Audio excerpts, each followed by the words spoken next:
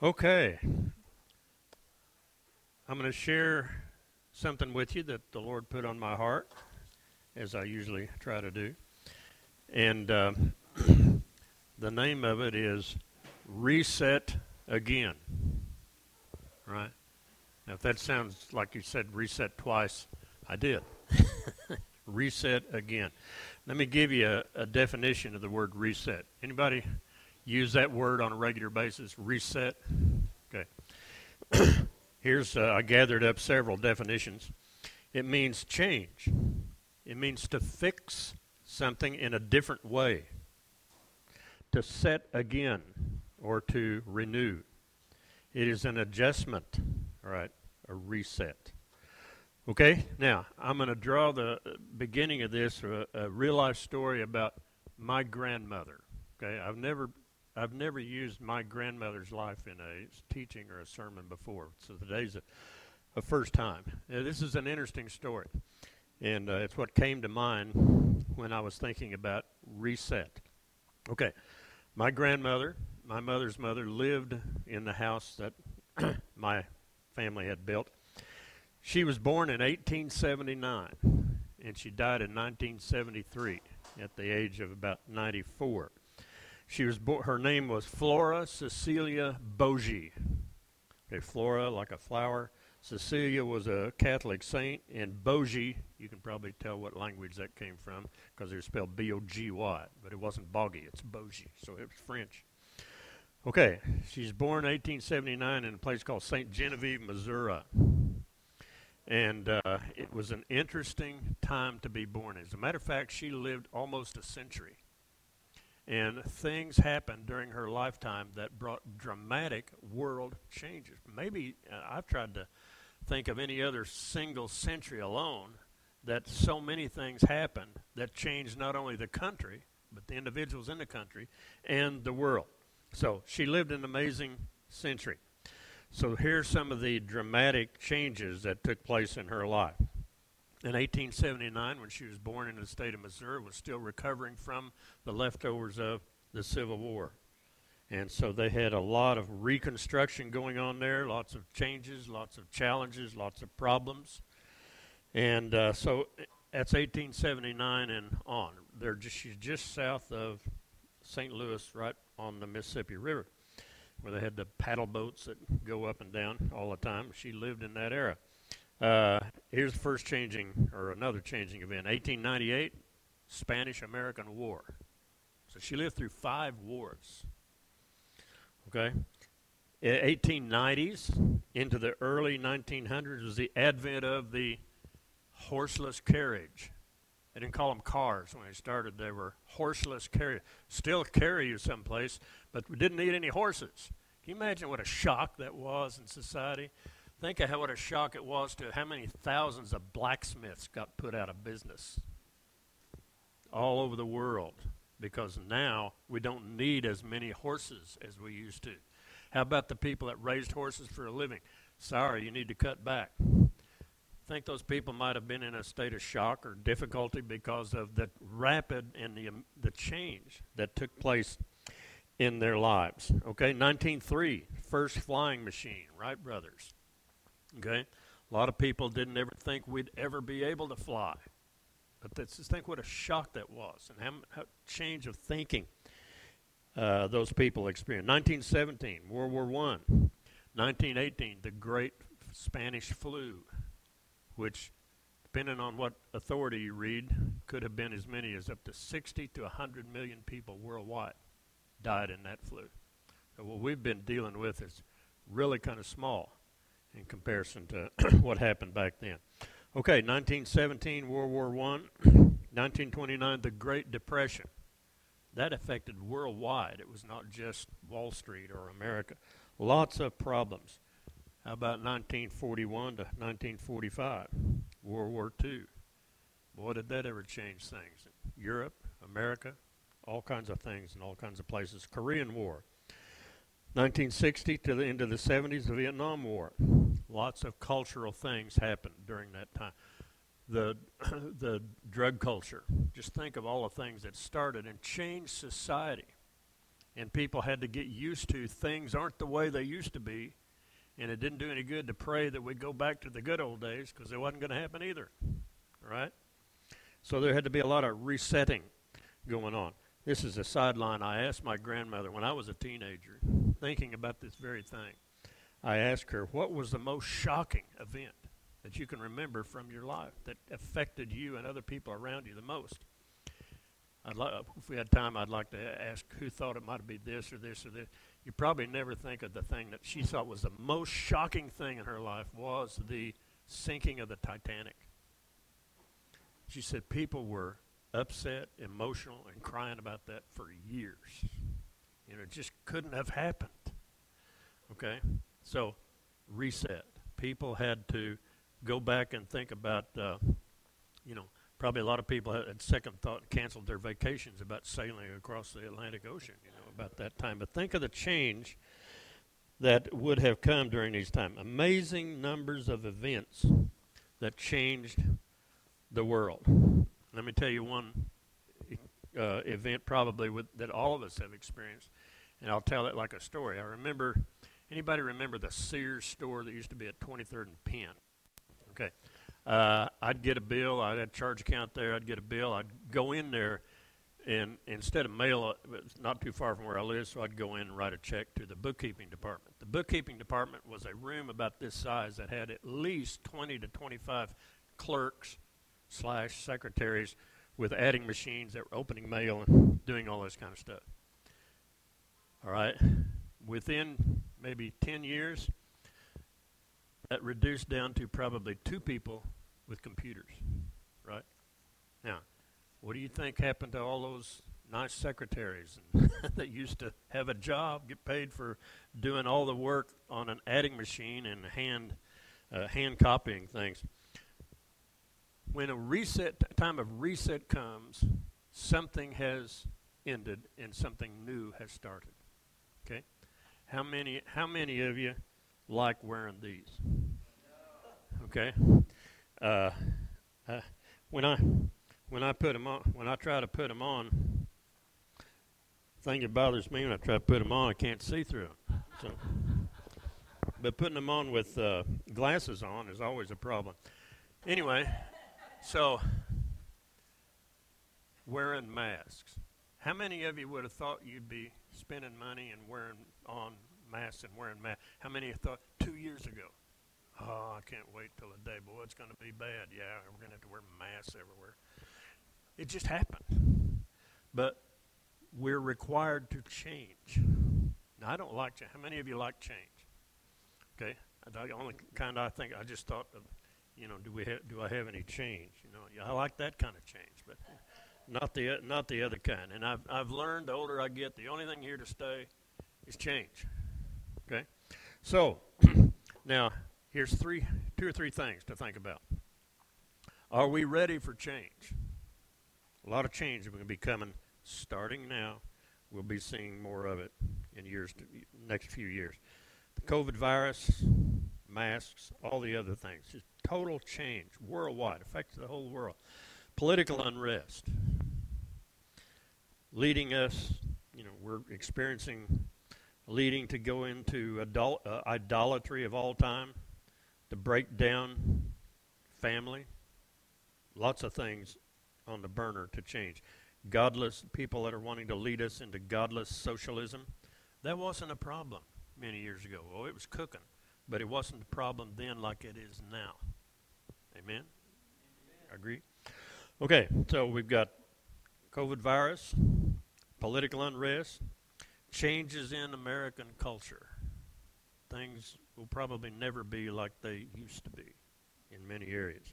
Changing education, changing values, changing morality. The world is feeling this. I was doing some research on this word reset, and it directed me to an organization called the World Economic Forum, which all kinds of genius economists get together, Europe and every place get together. And last year, their topic for their meetings was called The Great Reset. Isn't that interesting? The world is getting ready for a change in the way economics is understood done, so on and so forth. Now, the good news is, believe it or not, God is at work too. Okay? God is presently at work in ways and areas that we do not understand yet. All right? Why do I know that? Because I know a Scripture. Also because this is God's world and He is not about to give it completely over to anybody. All right? So He's doing stuff that we may not recognize, but we can certainly believe and trust. God is preparing His body, His church, for something. A few weeks ago, the Lord had given me something to share, and it was 3 words, 3 activities that we as a body, as a congregation, need to be aware of and emphasize and feel God leading us to make these things a little more pronounced in our life. The first one was, and if you weren't here, if you want to write these down, I give this to you today really in as serious a tone and mood as I probably ever had, given anything. These are things we need to have on our minds. I believe this is God speaking to us, the body of Christ, America, and this fellowship. 3 things. You might leave a little space between them. Knowledge, growing in knowledge, particularly knowledge of God. Second thing was experience. I'll come to that in a few minutes. Final thing was mission. So 3 words that we need to look and see how those things affect my life in a time of resetting. All right? Let's talk about knowledge. Primarily talking about the knowledge of God. Grow in the knowledge of God. Now, I'm going to talk a little bit about that, and I'm not insinuating that we don't know anything about God, but I am emphasizing that we need to know more. We need to grow in the knowledge of God. All right?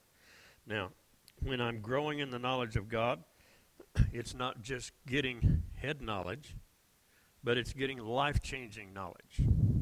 Now, the best place to start growing in the knowledge of God is to love His Word. In Christ are all the knowledge and experience and wisdom of God is in His Son. His Son is the person of the Word. Then we have, of course, the writing of the Word. God is at work, and He will explain things in His Word most times. Okay, so grow in your knowledge of God's Word. How are you going to do that? By reading it, by studying it, by doing whatever necessary to open my life to greater knowledge of God. So, it doesn't mean, like I said, that we don't know anything. It does mean that we should examine our approach to learning about God. And examining our approach means things like, do we allow time to read and study it? All right? Now, many people, and I think one of the most popular sayings in American culture today is when you ask them a question about something that would require change is, I don't have the time. All right? Anybody ever use that as an excuse for anything? I'd like for you to come over and see this over here. I just don't have the time. All right? We'd like for you to do this. Well, I don't have the time. Okay? It's a very popular excuse in America about all kinds of things. Okay? I don't know where God has anywhere insinuated that we make time, that we rearrange our time, but make time. I think God realizes if I'm busy, if I've got a family to take care of, He knows I'm busy, but He's a priority. And so we need to sometimes look at our time and make time. All right? So when you have something like priorities in your life, what is your priority? And I remember back in so many years ago, amongst ministry type people, it was always God, family, and job. Okay, and what I learned when I tried to put God first, but then, honestly, not God, I can't think about you right now because I got to take care of family, or then I got to take care of work.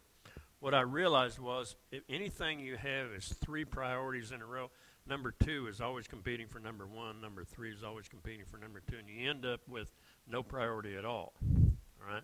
So if we make God our priority, if I give my time over to God, He will show me how to set up this and this. All right? Does that make sense? Okay. All right. Think about this. Do we allow time to read and study? Am I putting myself in the place of a student? And remember that the word disciple means learner or student. Am I putting myself in the place of a disciple where I can better learn how to apply things into my life, both old and new? I have old knowledge that I've learned from Bible study a long time ago, but all of a sudden the Lord may direct me back to something that I thought I knew all about, and all of a sudden it took on a whole new life. All right? Anybody ever had that experience? Okay. Somebody said one time, maturity is defined by relearning the lessons you thought you already had down. Okay. So, I am wanting God to lead me as I study, as I learn. Now, I was never real good at, some people in Bible study, well, you got to get up an hour earlier. Well, I tried that. It worked once, I think. But what I began to realize was that God will provide for me and direct me as for timing, so on and so forth. So if you're wanting to get into God's Word more and more and increase in knowledge, then commit that desire to God and say, show me how I need to do it. What time, where, when, how. Okay, but the attitude with which I approach God's Word is also very important. That's on our responsibility. And that is, do I really want to be doing this? Do you have a hunger for God? If you don't, ask Him for one. All right? I'm saying these things are so important for us. We're in a time of resetting. We're in a time when our culture, our life, the church will be changing its modus operandi more and more because there are new problems out there. There's new things approaching us that may have never been in eyesight before. We need to be the equipped people of God, not the people who say, well, it'll go away, or we'll just do what we did 10 years ago. Maybe it'll work, maybe not. But the important thing is to keep your relationship with God current with what God is saying. How do we do that? First of all, be in His Word. He will direct us. Growing in faith can be measured by recognizing that my mind and attitudes are conforming to what He is saying. Okay? One of the things that the Word does is it reprograms, it renews our minds. God changes our thought processes. God changes our approach to things. All right? So, being ready to, how am I going to respond to some of the new, for example, governmental things that are going on? What if something is invented that puts me out of business? I doubt that there's any blacksmiths here, but that's a good example. All right? Think about that. Wouldn't it have been awful? You'd been I'm a 6th generation blacksmith, and now I'm out of business because everybody's driving those darn horseless carriages. So, anyway, allow God to speak to you through His Word. I just encourage you to do that. And I've just written down a few of my favorite scriptures about the Word. Short ones, I'll just read them to you. Psalm 119:11.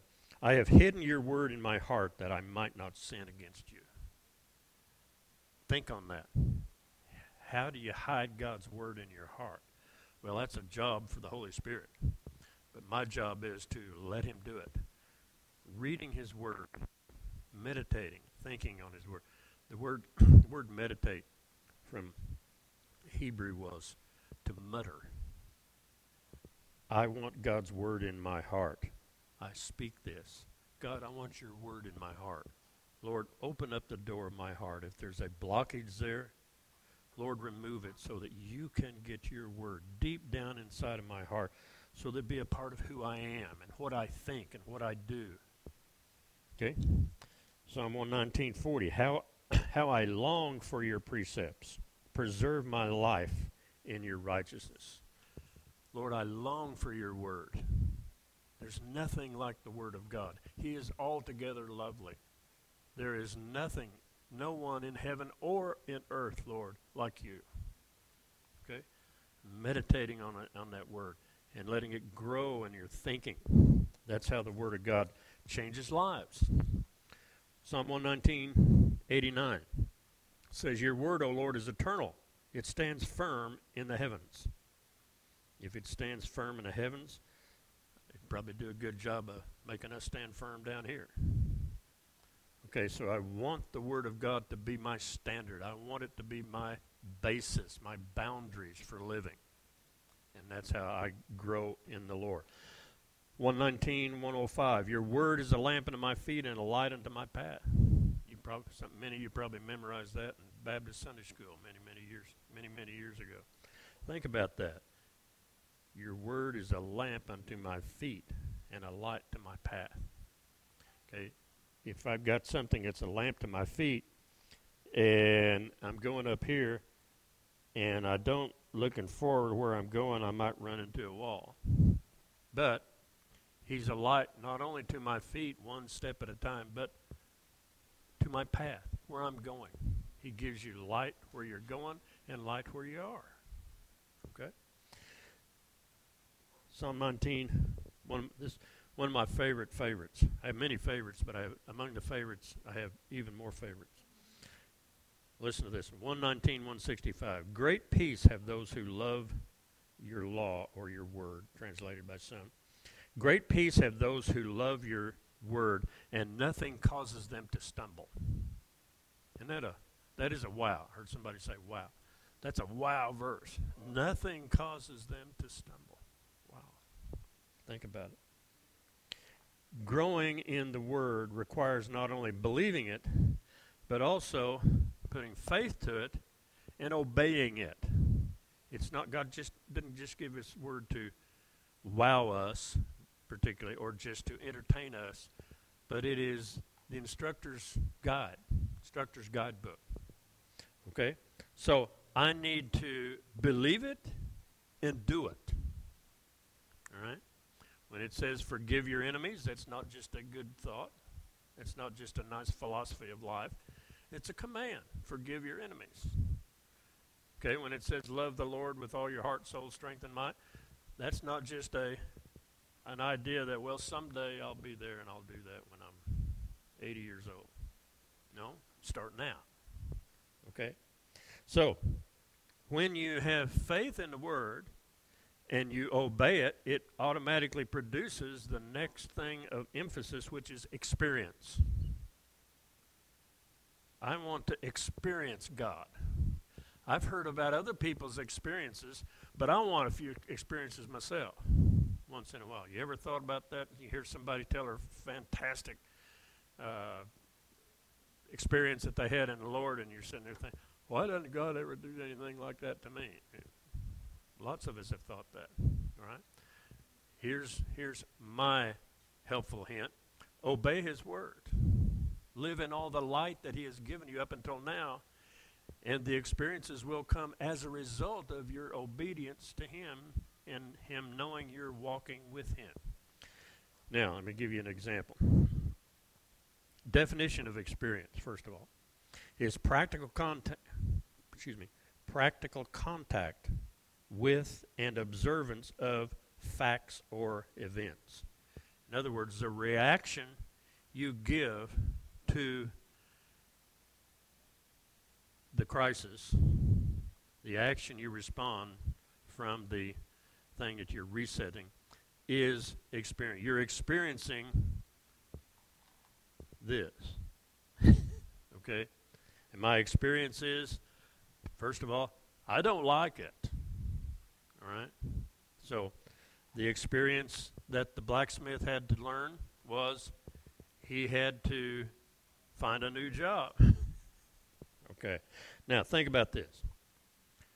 Have you ever noticed that if you tell a 3-year-old not to stick their finger in the fire, they will wait until you aren't looking and do it? Okay. How many of you remember doing that yourself? 3 honest people. All right. Yeah. Okay. Now think about this. You got a 3-year-old, you don't stick your finger in the fire. Well, obviously, they don't pay any attention to you, and they stick their finger in the fire and scream. That's experience. Okay, think about it.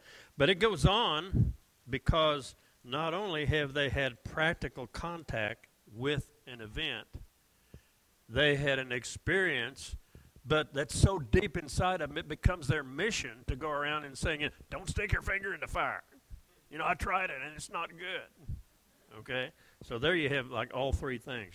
Knowledge, don't stick your finger in the fire. Experience, you're probably going to do it anyway, and here's how you need to change. Here's one thing that it will drum up out of you, and that is you'll be so convinced that sticking your finger in the fire is a bad thing, you'll want to tell everybody. Okay? Now, that child has heard and observed the warning. He's had the experience and probably will spread the news. Okay? A person with experience is one that is a witness. Let's look up Acts 1:8, if we got that up there. Okay? Okay. You will receive power when the Holy Spirit comes on you. You will be my witnesses in Jerusalem, Judea, Samaria, and to the uttermost parts of the earth, the uttermost parts of the world. Okay, notice that. When you receive the Holy Spirit, when you receive my power, you will become my witnesses. Now, the Greek word for witness there is martyr. Yeah. All right, you will have, when you receive the Spirit of God in a way that you had not, which is certainly true for the disciples at the time, you're going to be a witness. And earlier, back in Luke, before he ascended, he actually makes the statement about you will be my witnesses. So this is a repeat of closing chapter of Luke, what he says right here. Okay, think about this. A person that has experience has witnessed something. All right, for example, many of those people in that early days saw him resurrected. They saw him crucified, died, and buried, but now they see him resurrected. Wow, is that an experience?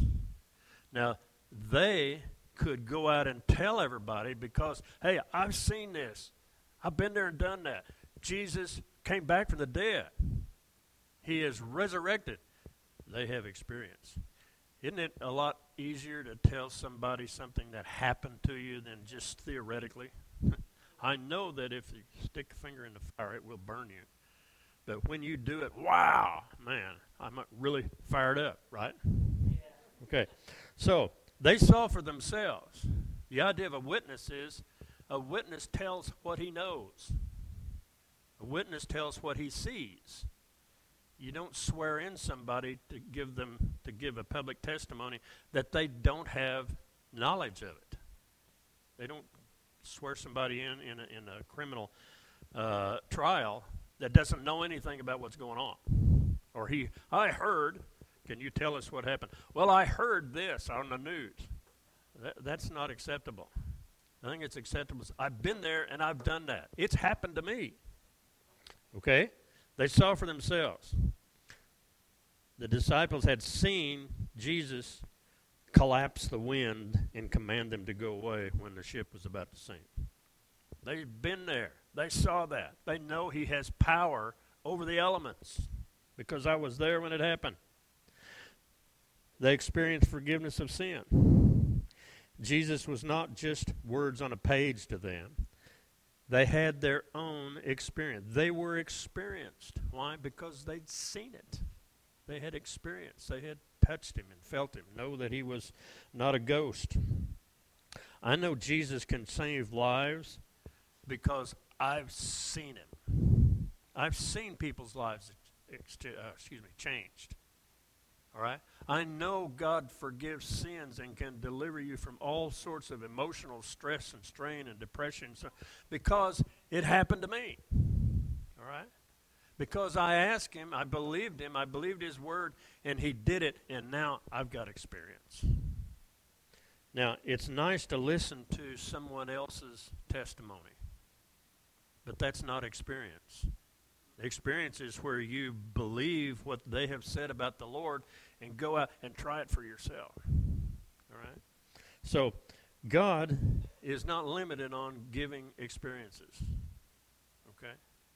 But if my only relationship with God is without a personal asking, talking, meditating on His Word, obeying His Word, learning to understand what He's saying, then experience comes and I grow. Not only that, I'm a great witness because I can tell people based on the satisfaction that I know that He changes lives. I know that He can heal. All right? I've got stories to tell. I'm armed and equipped. Okay? So is it wrong to pray for experiences? I don't think so, as long as you're asking to glorify God. God, show me. Lord, I give. Now, I ask, Lord, that you would resupply me. Okay? Lord, I have prayed for other people, and I pray that people be praying for my need. Okay? Sowing and reaping. It's real. It works. Okay, moving along. Third one, mission. In short, mission has to do with finding your place in the body. Okay, when you decide to grow more in the Lord by a greater relationship into His Word, and you begin to see the acts of God in your life, you will begin to understand this is what God is calling me to do, whatever that may be. Okay? Another idea just popped in my mind about experience. Some of you have been in a position where you have heard of or studied the life of John Wesley. John Wesley is noted for the starting of the Methodist Church back in the 1700s. And he had been he was a preacher's kid. His father was a church Anglican pastor, pastored a church. Well, he realized that I guess that's what I'm going to be when I grow up. So he started studying the Bible, and he was of age. He went to university, and he was a very bright young man, but he really lacked what we would call experience. So he decided that he would leave England and come to America, in his own words, to learn the meaning of the gospel by preaching to the heathens. Okay, so that's how he's looking for an experience. Okay, so on the way over, they're on a ship, and a storm comes up, and the ship is just, really in bad shape, and he's terrified.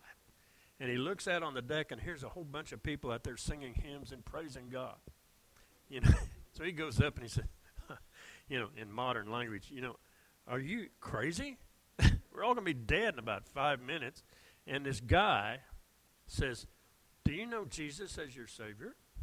And he says, of course I know Christ. I went to Bible college, and I've done it. My father was the guy said, I didn't ask that. I said, do you know Him as your Savior? And he'd never been asked before. And all of a sudden, he said, well, no. And so he asked the Lord into his life and dramatically changed him, as you know the rest of the story. But later on, he had another experience at a place in England called Aldersgate, and he described it as, I felt my heart strangely warmed. Now, that's not today. If you'd had that, wow, man, you wouldn't believe what happened to me the other day, But British, I felt my heart strangely warmed. John Wesley was an interesting guy. He preached, and fabulous miracles from his ministry. And one time he was walking down the street, and this big coal miner comes to a real rough, tough character. And the guy was an atheist. Didn't like his meetings. So he steps over, and here's John Wesley coming here. He steps over right in the way, like this, And he says, you're John Wesley, aren't you? He says, yes, I am. And he says, well, I'll have you know, I don't step aside for fools. John Wesley says, oh, I always do.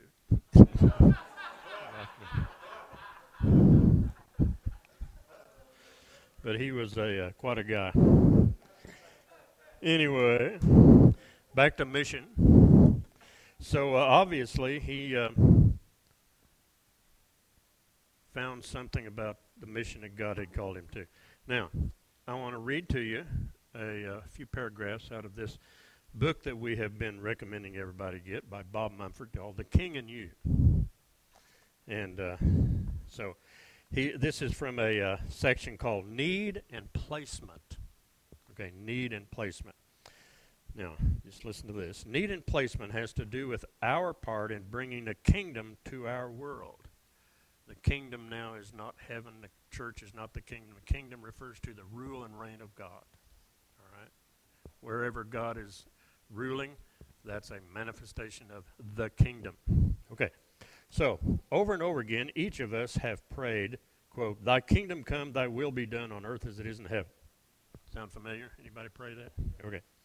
But do we accept any responsibility in bringing the kingdom to earth in our lives? What have I done? I've prayed that, I don't know, hundreds of times from childhood. Thy kingdom come, thy will be done on earth as it is in heaven. God says, okay. And then do you know how you're going to find a part in doing that? Okay. Do we consider ourselves part of the answer to this prayer? Are you doing something to bring the kingdom, the rule and reign of God into your family, your neighborhood, your church, your job? Let's skip down here a minute. Now, he's talking specifically about finding your mission, finding your placement in the body. And everybody knows everybody's not the same. We have gifts differing. Amen? Okay, I am not called to be a missionary. Okay? But I know many people that are. Okay? So, God has work for you, but just sitting around won't, and so forth, being just part of the audience, probably won't get it done. Okay, here's what he writes. This is page 41. I used to get up to the altar and watch people pleading for salvation for lost souls. I thought that sounded so spiritual, so I'd pray, "Oh God, save the lost." I didn't really have a burden for the lost, but I had to act like I did because everyone else did. If you know anything about Bob Mumford, that's the way he writes. In other words, he's saying, that must be the mission of God for me. Everybody else is praying, "God, give me a burden for the lost." So I guess I better be praying the same thing. Okay. However, here's what he writes. I didn't really have a burden for the lost. I acted like it because everybody else did. I started feeling like something was wrong with me, and I was full of guilt. I firmly believed in witnessing, but God didn't give me a burden for the lost. He gave me a burden for maturing the body of Christ, Christian growth. Okay? His mission was a teacher. All right? Now, if the evangelist will get him in here, I'll teach him. But I can't get him in very good job, and y'all can't teach him very good, so if we work together, we'll get something done. Okay?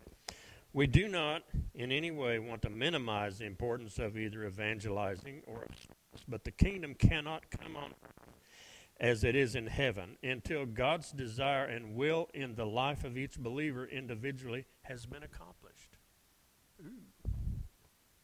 When God's will or wishes are as effectively implemented as possible in individuals, churches, and nations in the midst of our fallen world, we can see the influence of the kingdom increase in a visible and measurable manner.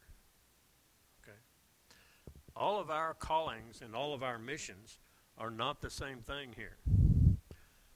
But I had to seek the Lord and find out. Now, here's what I would just suggest to you. You're growing in the knowledge of God, and then you are gaining experiences. You're getting the affirmation. You're feeling, yeah, that's right. I'm sharing Christ and my witness with people, and people are coming to Christ every once in a while. Doesn't mean hundreds per day. It just means, have you taken opportunities as the Lord showed you opportunities to give your witness to somebody. Okay. Now, when we do that, sometimes we find out, I do this pretty good, this job, but not this job very good. Okay, you're probably discovering a mission. God has given you a gifting. Gifts differ. You don't have all the same gifts I do, and I'm not like all of you.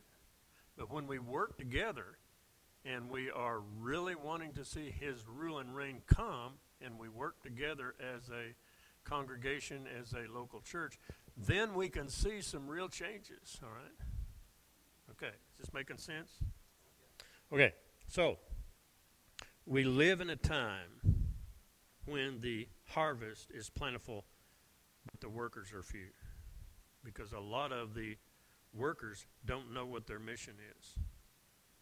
A lot of the workers are satisfied, like the saying that Pentecostal used to use there, they're not saved and sanctified, they're saved and satisfied. Okay?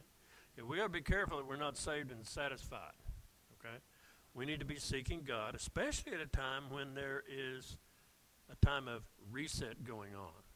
Our culture is changing.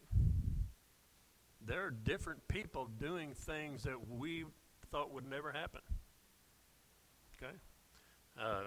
So, workers are few. Think about this. An army functions better when the soldiers are volunteers rather than draftees. Okay?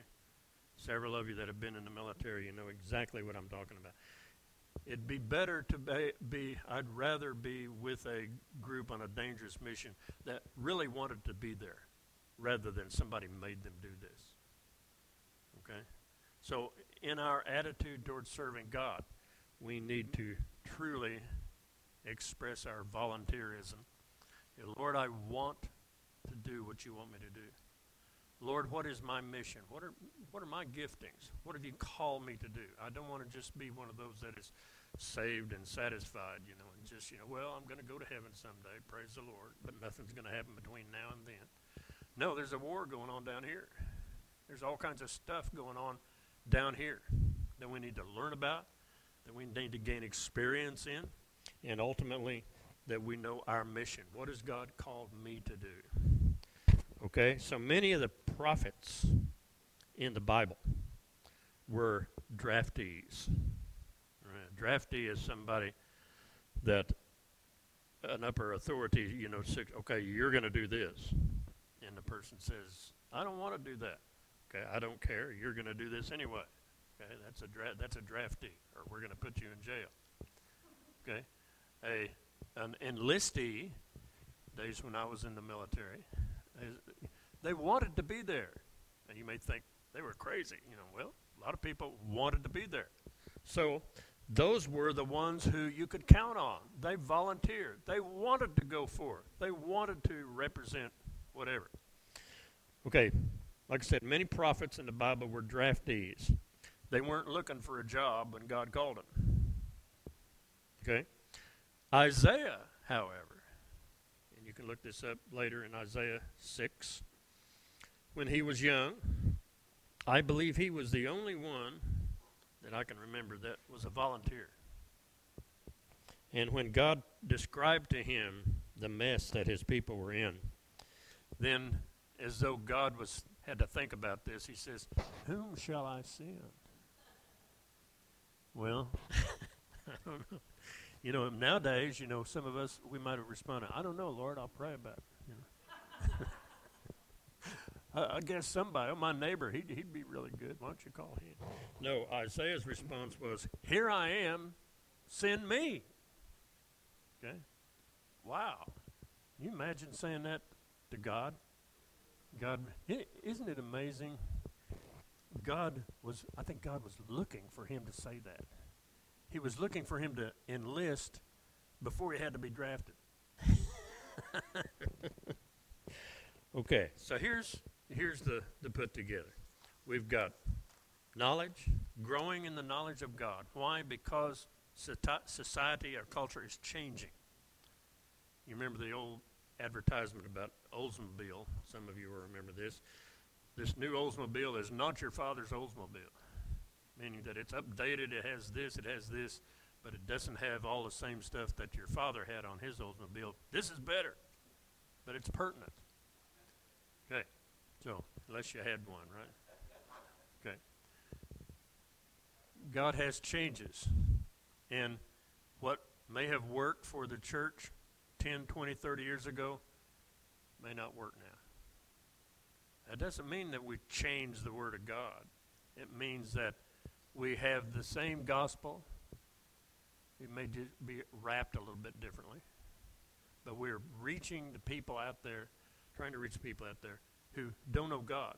And we have to know a little bit about what affects them before we can touch them and be the light shining in their lives. Okay, this is a rapidly changing, different nation. Do you agree with that? Lots of things changing. Some good, some bad. We can remember also the positive side. God is always doing something. God is at work. Maybe we don't see what it is yet, what he's doing, what he's planning. But if it's God, it's going to be good, and it's going to be for our goodness. Okay? Knowledge, experience. I'm asking God to intervene and do things in my life so I can tell other people about it, what happened to me. I want to be a witness. Jesus changed my life, and he can change your life too. And I can tell you that on the solidity that it was a real thing. God changed my life when he came in. And then finally, I'm going to learn what God has called me to do, what God has put on my plate. I want to know what God has called me to be and to do, and to begin to walk in those ways. It is up to us to respond. Here I am, send me. God could do the rest. Amen. Thanks for taking time out of your day to listen to the New Covenant Fellowship podcast. We want to connect with you. You can visit us online at ncfokc.org for more information about our church. If God spoke to you and you'd like prayer, please text us at 405-518-5164, and we will get back with you. God bless and have a great day.